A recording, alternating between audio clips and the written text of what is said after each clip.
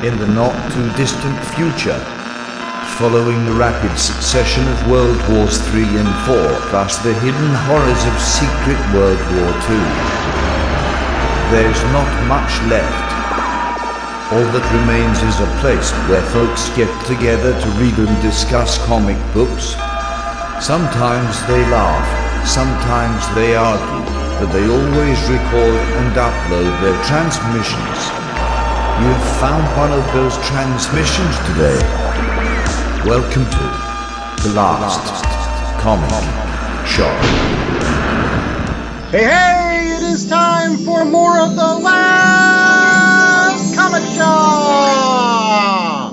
Where we open up the shop to newbies in order to help them find their way under the comic book tent. And where we keep the lights on for the oldies so they can level up by reading and talking about the comic books.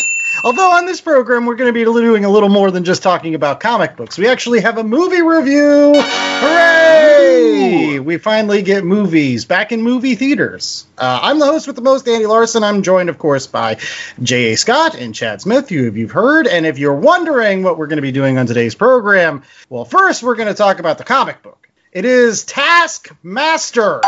But in addition to doing the Taskmaster 5-issue limited series that recently came out from Marvel, we'll also be reviewing the Black Widow movie, which happens to feature Taskmaster as the main heavy. So there is some kind of synergy in today's movie book picks.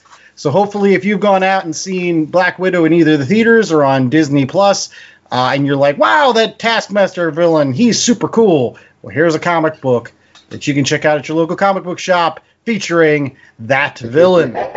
So, the Taskmaster 5-issue series came out starting in June of 2020. It's written by Jed Mackay with Alessandro Vitti as the artist and Guro EFX as the colorist. And VC's Joe Caramagna on letters. Yes. Jed Mackay, his name seems familiar. He's doing some other books over at Marvel, isn't he right now, Chad? He is. So he is currently writing Avengers Mech Strike, where all the Avengers are fighting Kang in time, and they all get fancy robot suits. That's fun. Oh. And he's part of the big launch of Moon Knight. They're rebooting Moon Knight yet again, and Jed Mackay will be at the helm there. In addition, he's been writing the Black Cat series as of late, and he's a name that keeps popping up in various places. Very, very cool. All right, let's get to that 10-cent synopsis. J.A., you want to do the honors this week? Sure. So this takes place in a world where Maria Hill has been killed by Taskmaster. Or has she? It looks like he's been set up. And Nick Fury comes to the rescue because that's what Nick Fury does. Takes Taskmaster under his wing because he needs to find out why and who killed Maria Hill and why Taskmaster was set up. So they band together to figure out this problem, and hunting Taskmaster the entire time is the Black Widow. And she's going to kill Taskmaster for killing Maria Hill. And Taskmaster has to basically go and find these people so he can emulate them to unlock this thing, and it kind of gets spy-y around there. But basically, it's Taskmaster versus the world, and he wins by losing a lot. Yeah! Yeah, and that's my initial thoughts on the Taskmaster character. I won't lie that I really, really enjoyed Taskmaster in this book. I feel like for those folks that are listening to our Hawkeye Freefall show, he is like equal but opposite to Hawkeye in that he's a baddie. There's no question. He's a bad dude. But at the same time, he's kind of got those lovable scoundrel-esque aspects of it and his own moral code, which actually makes him very, very interesting.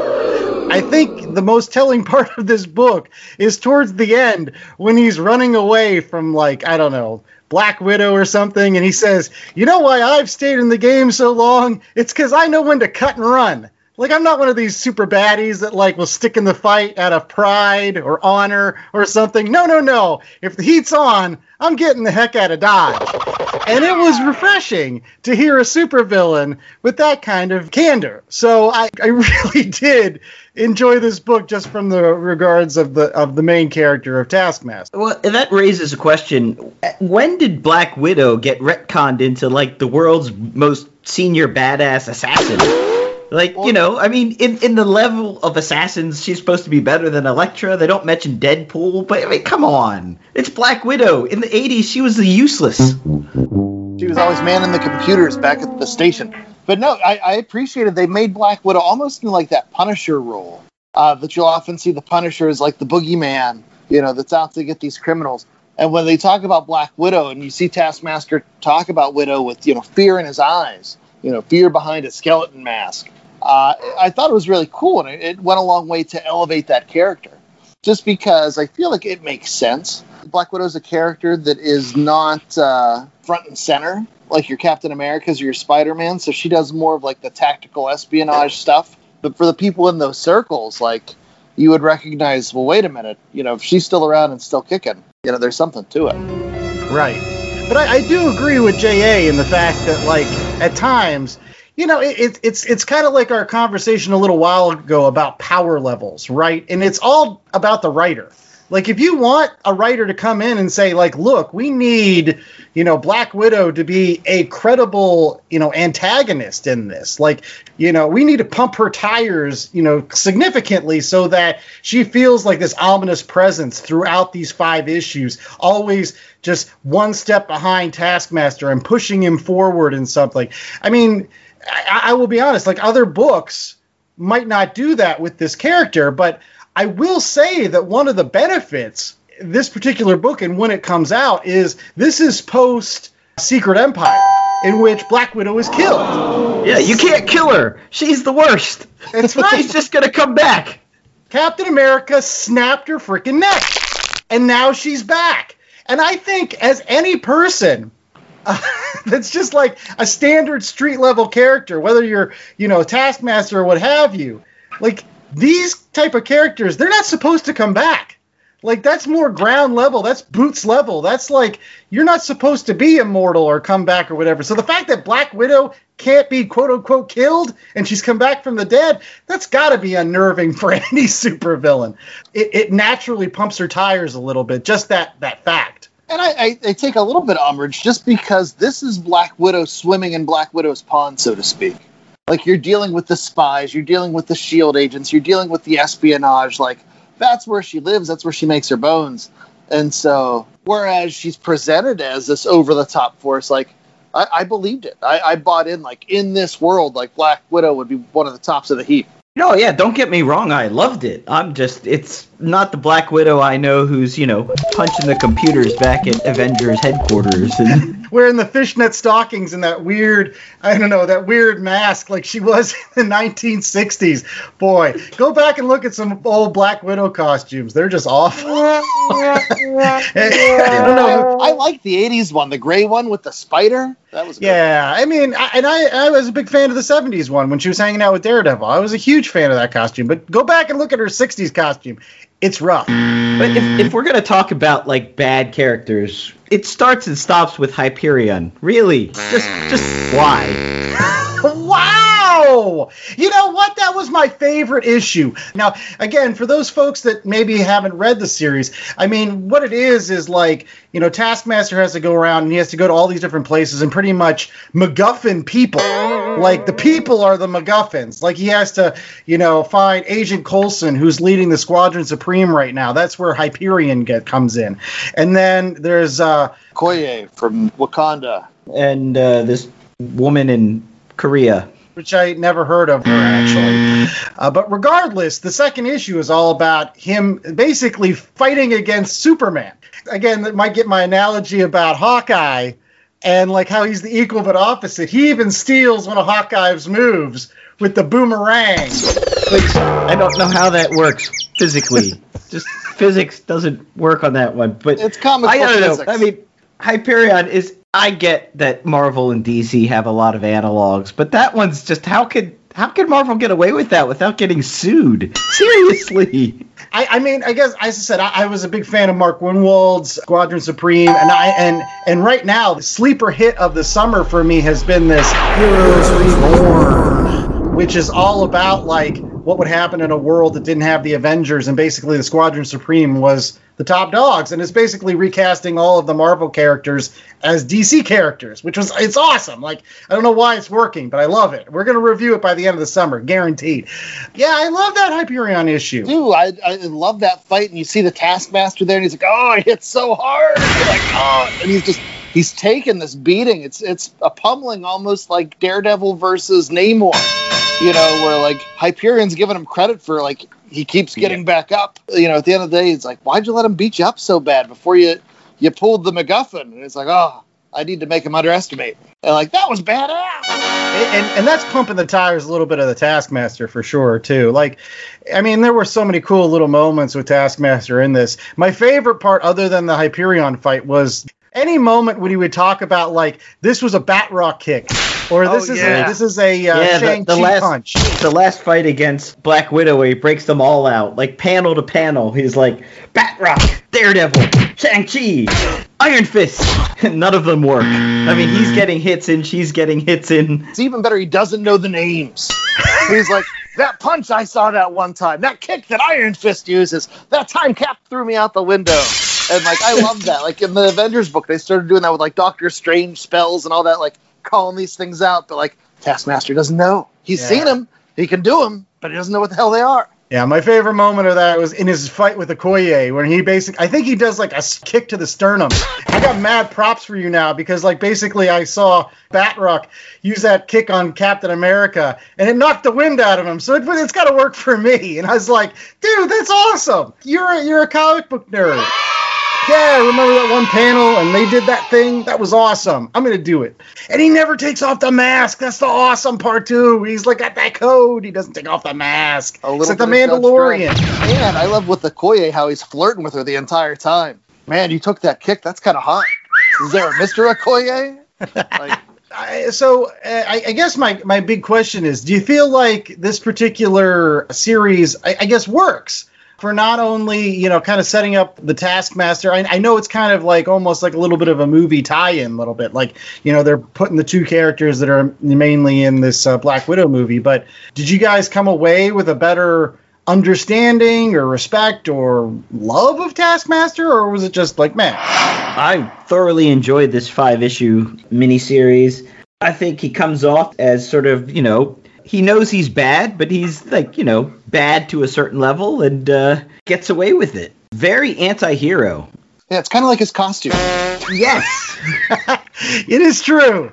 It is true. And I love that at the beginning when he's just like, I beat the Red Skull 3 years in a row or something like that. He's, like, dusting himself off. Best Skull outfit ever. But I think it's one of those things where, again, he's likable in the same way I feel like people like Boba Fett are likable. Like, he's so cool. He does look at it as a job. He's a bad guy, but he does it for a living. You know, he's not like Bullseye, who's psychotic. And for that, you kind of can't fault him. I would say he's cool for one reason and one reason only. It's that skeleton mask. Everybody knows skeletons are cool. That's what sell books. I like the hood and the fact he uses a sword and shield. I always love that. Like, I'm like, who uses a sword and shield anymore? I like the musketeer boots.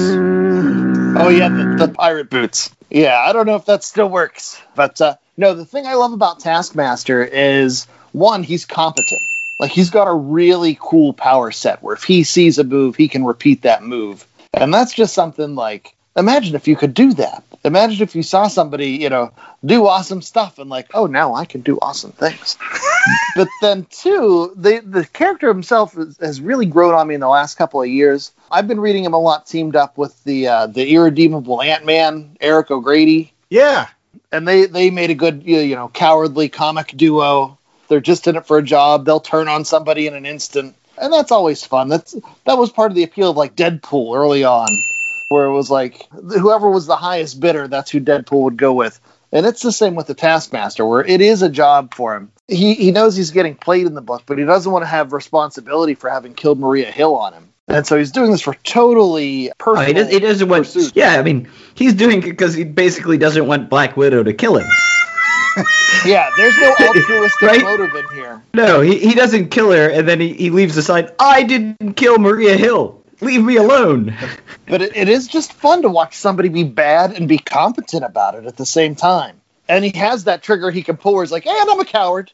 I know when to run. And there's so many scenes where it's just him running away.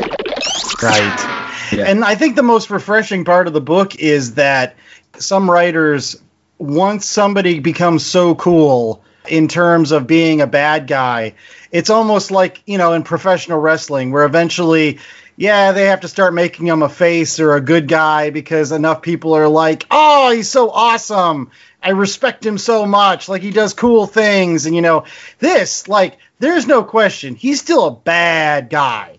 Like, even at the end, when he, basically is willing to, almost destroy the entire planet, I guess, with his satellite from space, just because he's like, screw you guys, I'm not going to be used like this. I want them to know, the Taskmaster, he don't take guff from anybody. Again, I respect him madly for that, but there's no question he's still a bad guy.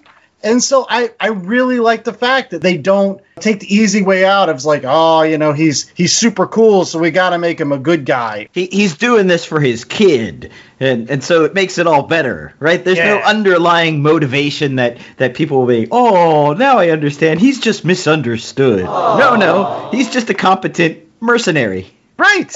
But it makes it so great because while he's doing it, there's so much fun here. And I think, too, Jed Mackay does a really great job writing, from the very outset at the golf course when he shows up in his full costume. And the guy's like, why'd you have to dress like that? He's like, hey, you pay for Taskmaster, you get Taskmaster. But there's so many fun little moments like that. So many fun, silly things throughout this book. But at the end of the day, this guy is going to screw you. If you need a bastard, call Taskmaster. And it's nice because, again, I think that's where, in some ways, Deadpool started going wrong. Is eventually Deadpool became so cool that they were just like, meh, we'll make Deadpool a good guy. Or some people will consider Deadpool a good guy. When I actually think Deadpool works better, kind of similar to Taskmaster as just being some sort of mercenary. That's just me. But there's a reason why Taskmaster has a limited series and shows up as a background character in a lot of books, and why Deadpool has been mainlining books for 20-some years now. They had to make Deadpool a good guy so that they can sell Deadpool costumes and Deadpool movies and Deadpool action figures. And Taskmaster, he's almost too competent. You couldn't make a series out of this guy, I don't think. He's a geek-tastic deep cut. Exactly. He's, he is the Boba Fett, where it's if you had Boba Fett in every show, every movie, you'd be like, oh, more Boba Fett. It'd be like Stone Cold Steve Austin towards the end of his career. Yeah. He's going to run out. He's going to do the stunner. He's going to catch some beers, whatever, and you get bored of it. But when used sparingly, I think that's where Taskmaster shines. I don't think he's a character that could hold his own series, over hundreds of issues. But every now and again, it's fun to hang out for just a bit. All right, well, it's now time for our ratings. It's a 1 out of 4 scale, and as always, every single week, J.A. Scott gives us an interesting way to rate our book. So, J.A., what is our rating scale for Taskmaster? Taskmaster, the villain who can copy anyone, 1 out of 4 Xerox machines. I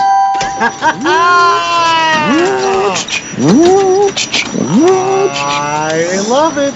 I love it. So we'll start off with Chad's, given this was his pick for this week. So, Chad, how many Xerox machines are you putting your fanny on?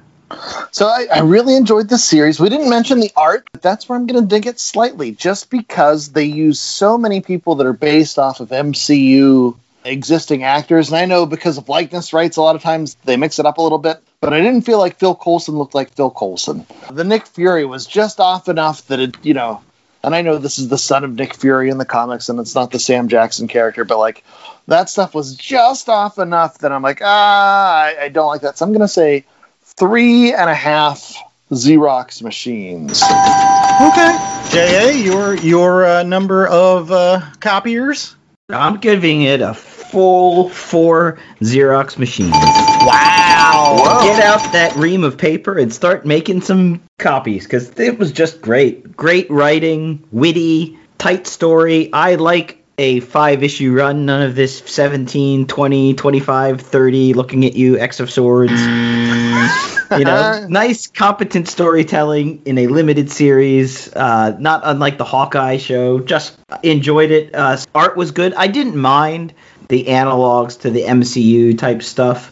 Yeah, I did have to look up, why does Nick Fury look like Samuel L. Jackson? And then I had to read about it, that it was the sun and everything, because I had missed that whole part. But I do love the where he's facing off against Bullseye at the beginning, and Bullseye goes, "I'm the real deal. You're just store brand." Like Dollar Tree version of Bullseye's. I'm the Kleenex, and you're the Giant Eagle brand. Yeah, it's the same thing, just in a different box. Way cheaper for Taskmaster, though. I think in terms of Xerox machines, I'm going to have to give it a 3.5, similar to Chad. And the main reason I'm doing that is because I wasn't a big fan of issue 3. Like, it was kind of neat how, like, Taskmaster kind of created, like, an escape plan by basically filling a bunch of goons with and making them to turn into a psychic bomb so that he could escape. But it was kind of like, how did he really need to know that he needed an escape plan like that? So that's why it's going down. But I will say this, that for those folks that are listening to today's program that maybe aren't reading a lot of comic books, maybe they're here specifically for our Black Widow movie review, they should pick up this series. Because if you're an MCU nut, you're going to get a lot out of this. It's going to introduce you to a super cool character in Taskmaster, and then it's just going to basically say, yeah, there's Samuel L. Jackson's Nick Fury, there's Maria Hill, I know who she is. There's Hyperion, which is pretty much Superman, so you just go with that.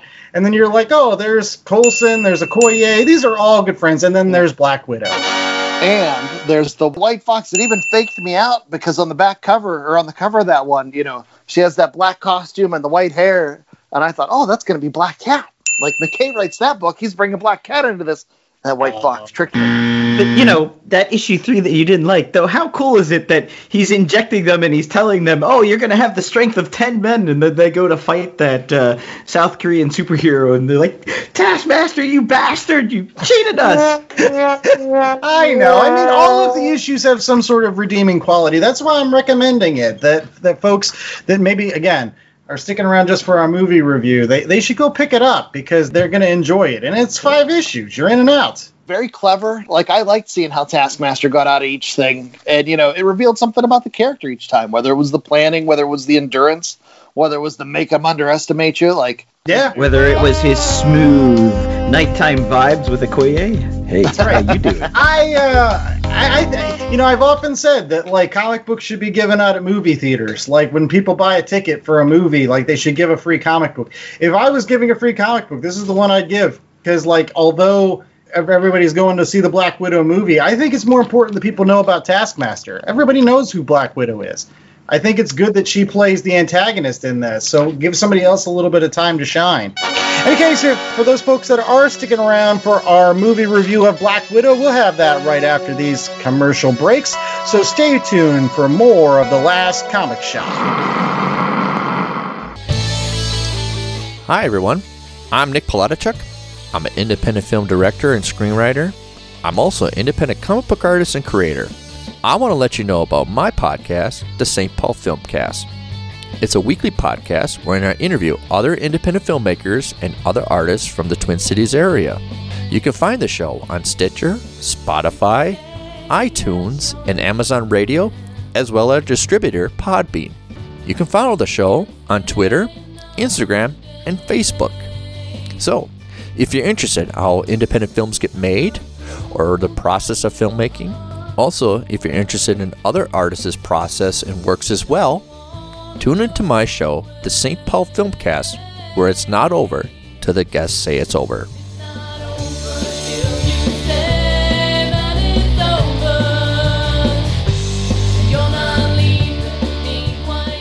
And all right, we're back with more of The Last Comic Shop. And as promised, it is now time to get to our movie review.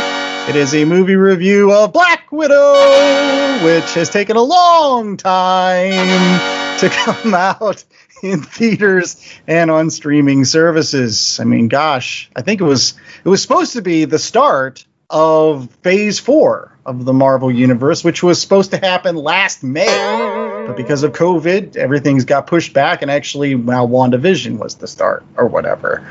But yeah, we're finally getting around to reviewing Scarlett Johansson's potential swan song with the MCU and how she'll never come back unless they throw gobs and gobs of money at her, which... Well, she did get, was it an executive producer credit on this one? Well, they had to do something to make up for the fact that the entire movie was stolen from her every time Florence Pugh was on screen. Or David Harbour. There are lots of movie thieves in this one. That is true. It was kind of a snore fest until her quote-unquote family showed up on screen. I was like, oh, well, these folks are a little more, I don't know, funny. It's weird. It was really hard for me to get worked up for Black Widow because Black Widow is a character I don't really care about at all. And I honestly don't think Scarlett Johansson's done a very good job of making me care about her over even 1,000 movies. Now, I forgot about your Black Widow hatred, Andy. I was just going to say, is that because of Scarlett Johansson, or is that because of how Black Widow has been written throughout the Marvel MCU? Because she has been sort of just, I mean, she's a spy, so she's supposed to be whatever they want her to be. I think that earlier on in the series, she was a lot better, and then she just became a bit too superhero-y. If I recall, Andy's big thing was the fact that Black Widow was now considered one of the original Avengers, and he never considered anything more than the dame in the chair. That's true. Back at headquarters, and he got his feathers all riled up about that. I did. I one of the big six, not even close. Like, that's Wasp's job. She's the primary, like, female protagonist on the Avengers staff. Where's Wasp? No, I got Black Widow. Maybe it was easier, less CGI to put her in other than Janet Van Dyne. But I still kind of peed off about that. Plus the fact that Scarlett Johansson just looks sad a lot of the time. She looks sad or annoyed. And then Florence Pugh comes on and she's all excited. And I'm like, that's what I want from a superhero. I want Florence Pugh, who looks like she's all excited and happy to be in this movie, not like beaten down by a decade of doing these things like Scarlett Johansson looked like. Yeah. I do not agree with your ScarJo hate here. Yeah. Because I'm a big fan of Mrs. Colin Jost and wish her nothing but the best. I think her performance is thoughtful. She carries a lot of emotion in her face that is character accurate and appropriate to the movie setting. All right. I still think it's a strange movie to kick off a whole new phase of the MCU with, when it's essentially a movie that takes place before the end of Phase 3. But that being said, let's hear the 10-cent synopsis. Andrew, what do you got? For those people that haven't got to see it yet, it's really the story of what happens in the aftermath of Captain America Civil War. Team Cap and Team Iron Man have fought, and they've gone their separate ways, and Black Widow's on the run from Thunderbolt Ross, and ultimately it delves a lot into her origins as part of the Red Room and how she was part of like a secret spy family living in Ohio. David Harbour, who's the Red Guardian, him and Florence Pugh and Rachel Weisz, they all comprise this little family. Over 3 years, lived in Ohio and stole some mind-controlling stuff that allowed the Red Room to really control people like they didn't control people before. Anyways, there's lots of explosions, and Taskmaster comes after some folks, which I'm not going to tell you who Taskmaster is. I'm not going to spoil that. I will in the cast listing. Carry on. It's pretty easy to pick out when halfway through the first set of the movie you don't say, where the heck is Olga Kurylenko? Because she's a pretty big movie star. She must be Taskmaster. I should put out that Olga Kurylenko is the only one of all the main listing cast that's actually from Eastern Europe. The rest are British or American actors. And you can tell by the fading Russian accents. Yes. Especially Rachel Weisz. Like, she went back and forth. I was like, boy, she really studied hard to live in Ohio there, because her accent barely exists sometimes. The one that got me was the Dreykov. I think he forgot he was in a movie. He's just standing around waiting for coffee. I had a hard time figuring out who that was for a long time. I was like, oh, that's the guy from the Crystal Skull movie, the Ray Winston guy. I thought it was Ricky Gervais at certain points because he kind of looked like him with the glasses. I was just like, wait a second, he wasn't in the cast list. Who is this person? Ray Winstone, by the way, the movie, the beginning and ending of all Ray Winstone, Sexy Beast. I haven't seen that one. Oh my God, you've got to watch Sexy Beast. It's a British gangster flick. But that's the 10-cent synopsis. I hope you enjoyed it. Big explosions. And then family. Yes, family. And then, just Florence Pugh, the icon for most of the movie. Every time she's on the screen. The moment she started talking about pouches on her vest, yes. I thought of Chad immediately. I was like, she's a Rob Liefeld lady. She loves that. You can stick so many things in there. Dental floss. There's so much stuff. She goes, I've even added some of my own. Like you're enjoying being in this movie. I like this. I'm sorry. Everybody in this movie was wonderful except Scarlett Johansson. For me at least, because I was here to have fun. There wasn't a lot of plot here. And so I just wanted to have fun. And I think folks like Florence Pugh and David Harbour, they brought the fun. They brought the family. This was like a family heist movie. And they were the ones that brought that to the table. If you had just had Scarlett Johansson and the other stuff, it would have just been like 3 other movies that I already saw. And so I'm glad that other stuff happened. Yeah, I think it struggled with what kind of movie it wanted to be. I mean, there were parts where it was like, okay, we're going to be like this hardcore Cold War, but not the Cold War. But they wanted it to be the Cold War. But, the timing doesn't work out because then they would all be in their 50s if they're in Ohio in the 80s. So you've got sort of this espionage thriller bit, and then under tying all that with this, exploitation of women and human trafficking.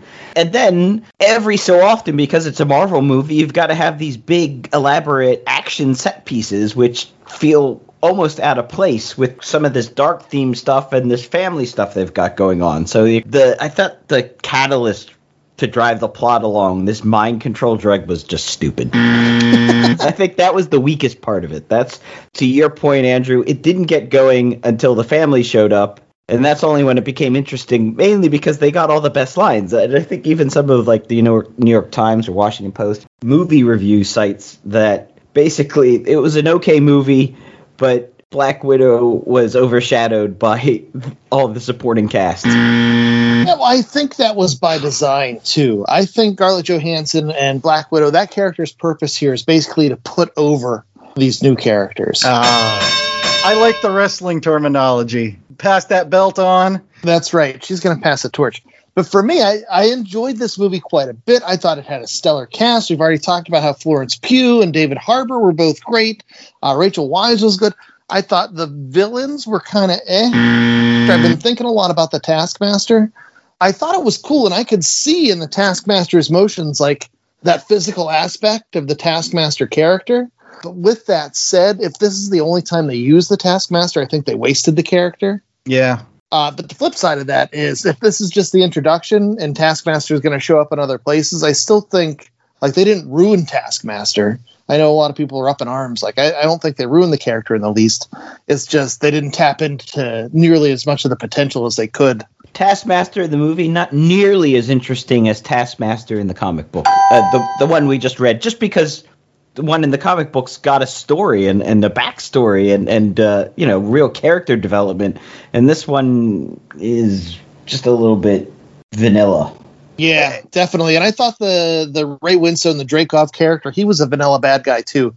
But I did think the movie did really well with those family scenes. The family was great. I thought the spy action scenes, those were really great set pieces. The battles were good. And I did worry a little bit of what I call the Rogue One effect, where it's why should I give a darn about this story? Yeah. Rogue One was one line in a Star Wars movie, so they expanded out. And it was a good movie. It was a solid movie, but at the end of the day, I walked out of there and I was like, I don't care about this.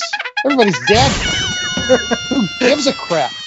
But with this one, the saving grace was that stinger at the end, where you've set up now the Pugh Widow and the Red Guardian, maybe even Taskmaster to play with. For that purpose, I think this movie might have quote unquote, value.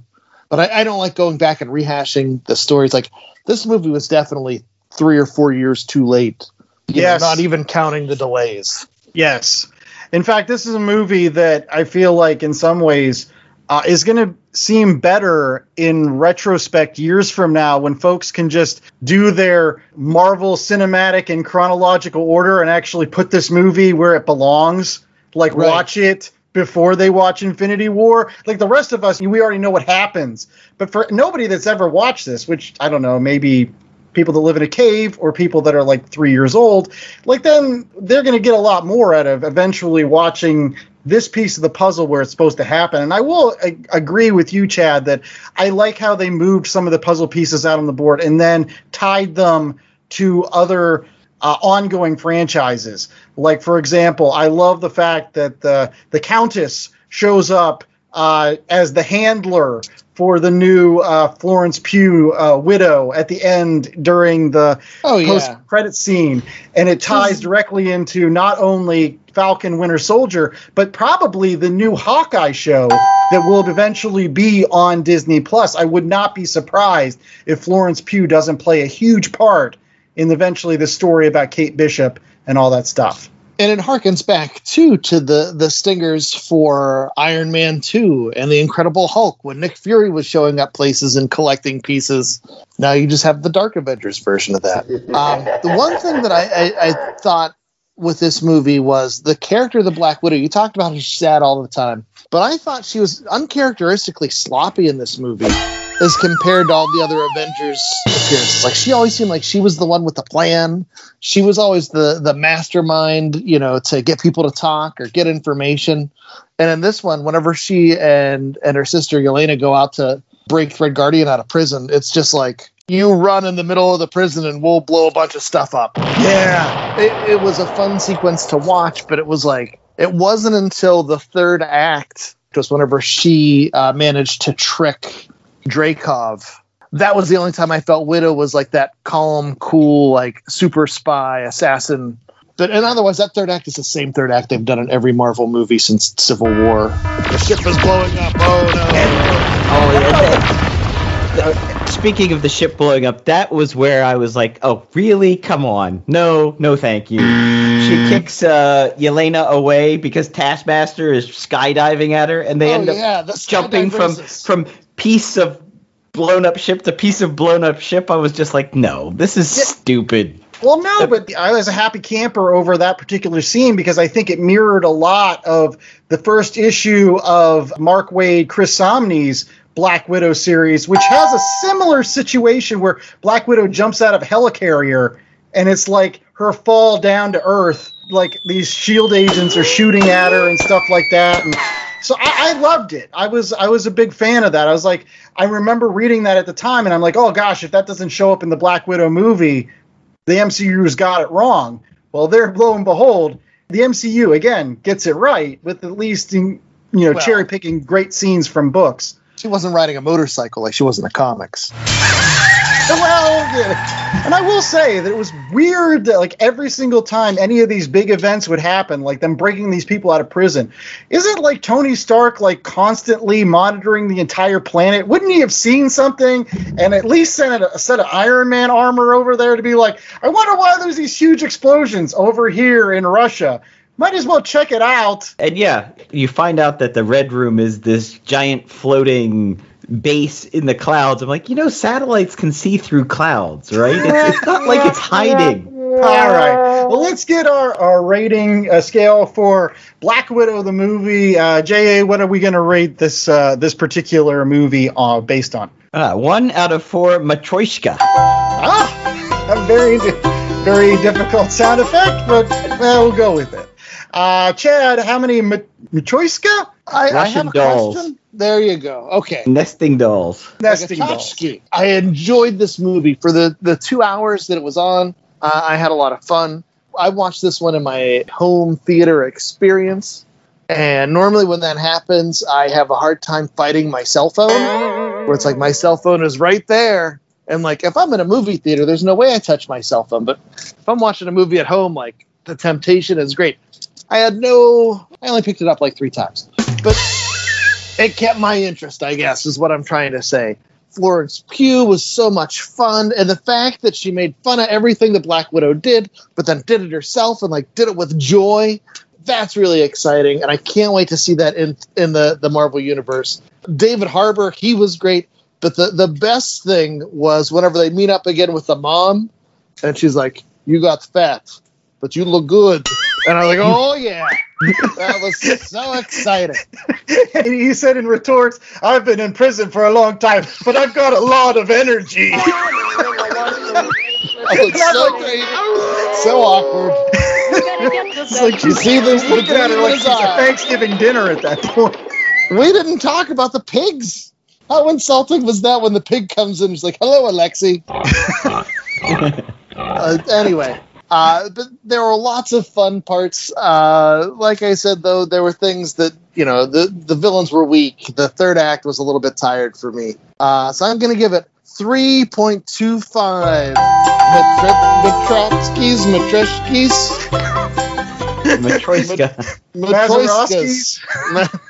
Methuselahs. All right. J.A., how many Russian nesting dolls are you giving this one? Yeah, this is hard. I'm thinking that the movie probably comes out to about 2.5 to 3 Matryoshka. That's because most of the movie is like a 2, 1.5 to 2, and every time Yelena Belova is on screen, it's like 4.5 nesting dolls. So it averages out.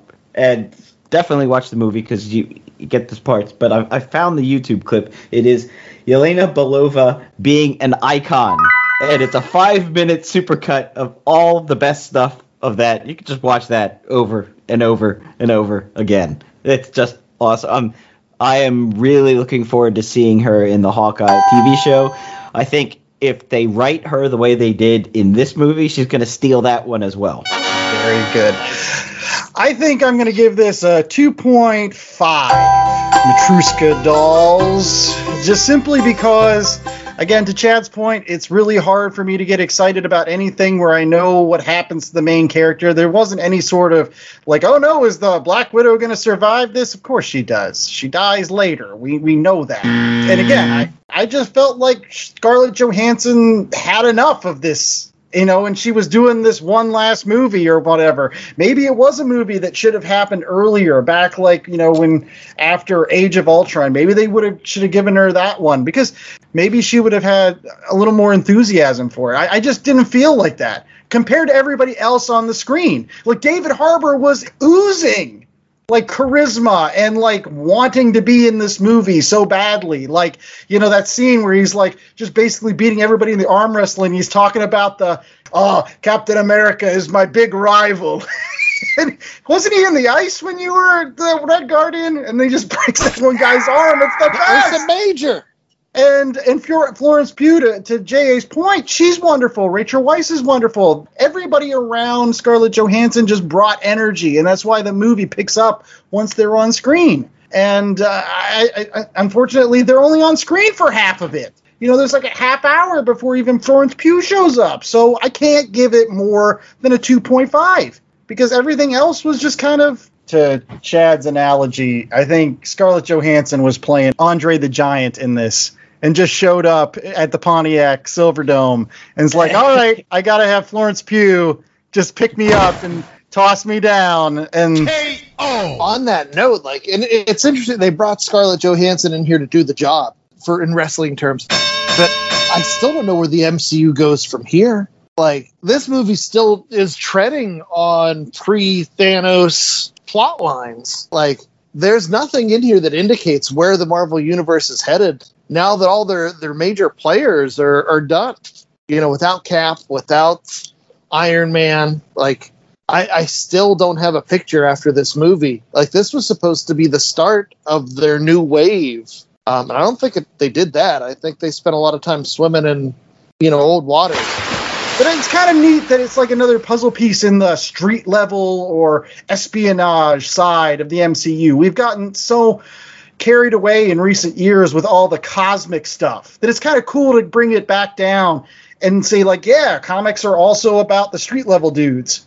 One fun thing, I don't know if you guys picked this up or were thinking it. Whenever Taskmaster was on the screen, I was like, ooh, that's Black Panther. Ooh, that's a cat move. Oh yeah. And I kept thinking about the comic. I'm like, I wonder if Taskmaster is thinking that in his head. No, it was great, and you could see the moves. Like, you could recognize the body language. Yeah, and I even looked it up. I couldn't recognize. I wanted to see if any of the stunt guys that did this movie and played Taskmaster were the same stunt people who did Cap or did Black Panther in some of the other movies, but I couldn't find a listing to confirm that or not. Well, that would be cool. If any of our fans out there have any information on that, leave us some comments. And make sure that you also stay tuned for our recommendations coming up right after these messages. Stay tuned. Do your hobbies include comic books, movies, television, and or video games? Are you always behind with the latest news in the world of nerd? Well, look no further than The Oblivion Bar, a nerd culture podcast. Oh, great Scott! Hosted by Chris Hacker and Aaron Knowles, The Oblivion Bar offers a weekly review of all the latest breaking news, in-depth discussions far beyond whether Han shot first, and newsletter section, where you, the listener, send in your questions to be answered live on the show. New episodes every Monday, available on Apple Podcasts, Spotify, Stitcher, iHeartRadio, and Google Podcasts. I'm just so freaking excited! You can also find us on Twitter at Oblivion Bar Pod. Come join us at the Oblivion Bar Podcast.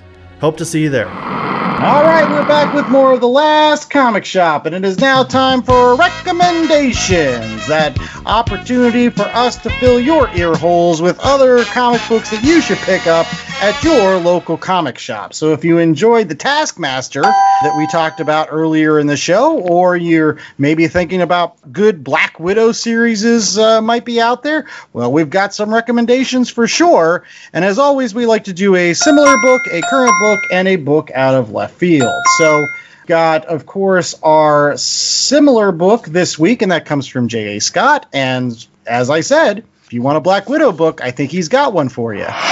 Yeah, if you liked the movie, if you liked the Taskmaster that we just reviewed, I recommend picking up the first 6 issues. It's been condensed into a trade of the 2014 Black Widow comic. The trade is called The Finely Woven Thread.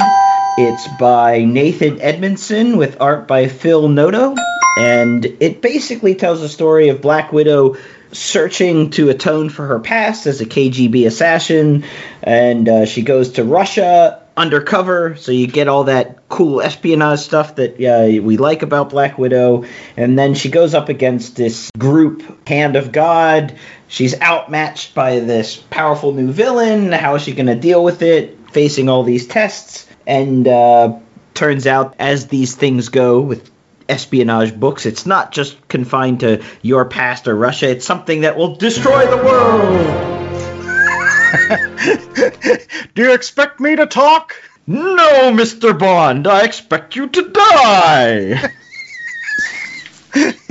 It is always wonderful. They've always got some way of destroying the world or something like that. But yeah, I won't lie. It was going to be one of the possible picks for this week's show. Like, I was sincerely thinking about reviewing that book. But again, I picked Taskmaster because people don't know as much about him. But that's a great, great pick. As for the out of left field pick this week, I'm going to go next. And it's really in regards to those folks that maybe are listening to our program because they love the MCU. And what better with the MCU than the Avengers? It's what everybody thinks of, and I'm going to recommend some classic Avengers, which I really, really love. This is an epic collection, which is, again, it's almost like an omnibus in trade paperback form, so you don't get the hardcover or whatever, but you get tons and tons of issues. And this one in particular is called This Beachhead Earth. And it's got the classic lineup of artists and writers that I love from my tail end of the Silver Age into the Bronze Age of the Avengers.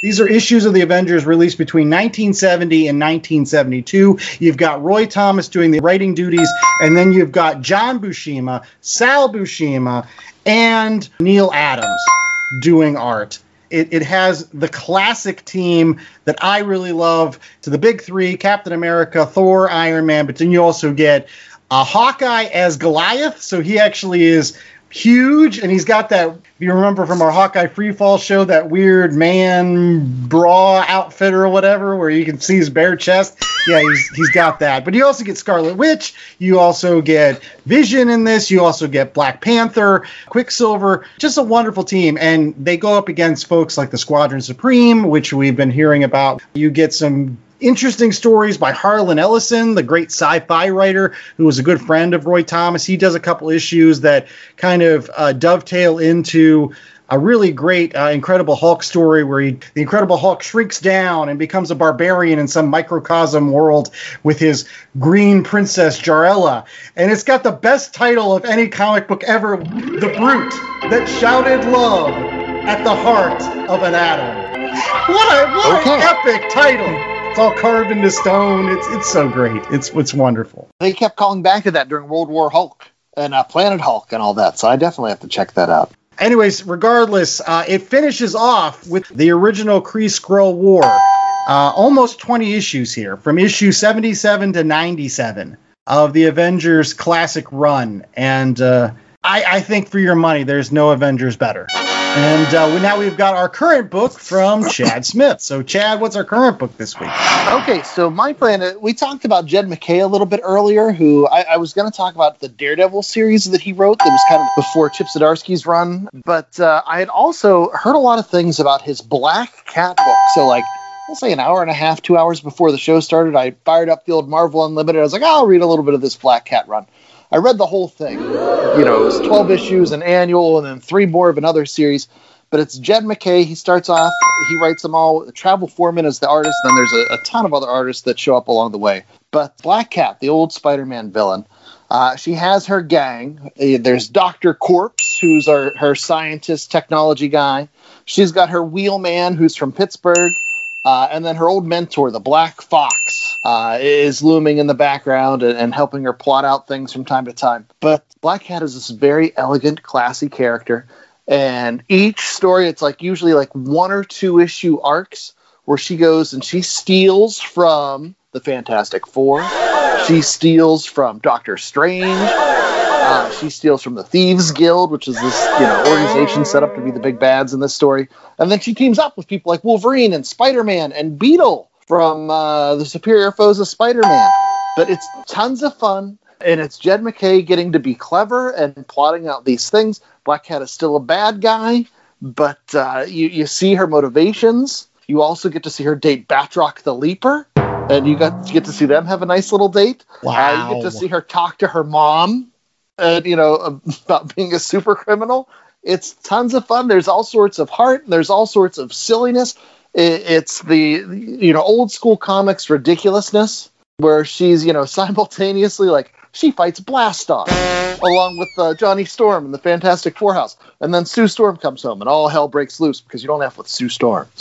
But the series is great. It started in 2019. It stopped and then restarted with the King in Black event.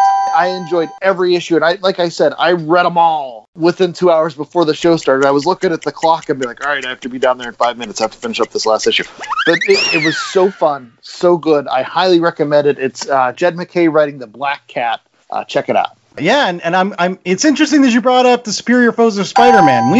We should do that book later on this month or something like that. I love that book. Anytime those characters show up, like the little sparkle happens. Like, oh look, yeah, I think it's good because this Taskmaster book, it kind of piqued my interest in again baddies being baddies, and if there's a book out there that's got baddies being baddies, it's Superior Foes of Spider-Man. So we'll definitely do that in some upcoming weeks.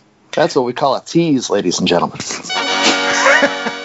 So yeah, if you want to hear our Superior Foes of Spider-Man show, make sure that you rate, review, and subscribe to our particular program over at www.lastcomicshoppodcast.com. It's a terrific place where you can basically find all of the links to all of those podcasting platforms that we're on: Google Play, Spotify, Pandora, Apple Podcasts, iHeartRadio, CastBox, etc. And if you like the show, help us out with a rating. If you don't like the show, don't bother. But no, it would really help and give us, a little bit of, hey, we're doing okay and you like what we're putting out there. And if you go to our website, you'll also find that we've got some merch. This week only, skulls and hoodies to go with T-shirts and our beer koozies. So, I got to get me one of those skull masks. Where's another place you can get a skull mask, Chad? Maybe. Maybe. I don't know. You might be able to find one along with the Taskmaster, along with Black Widow, along with your classic Avengers. You can find all these things and more at your local comic shop. If you don't have a local comic shop, you can go to the comic shop locator at www.comicshoplocator.com and find one near you. And finally, did you like the Black Widow movie? Did you like what we thought of the Black Widow movie? Make sure that you follow us on Twitter and Instagram at Last Comic Shop or on Facebook at Last Comic Shop Podcast. And until next week, I was the host with the most, Andy Larson, and I was joined by Jay Scott and Chad Smith. And until next week, stay safe, stay sheltered, and always remember to stay on task. Just make sure that you do what the Taskmaster would do. Yeah, save money by buying store brand. Yeah, it's always better. Come on. It's the same black beans, they just put it in a different can. Andy's joke was more on the nose than the name Tony Masters.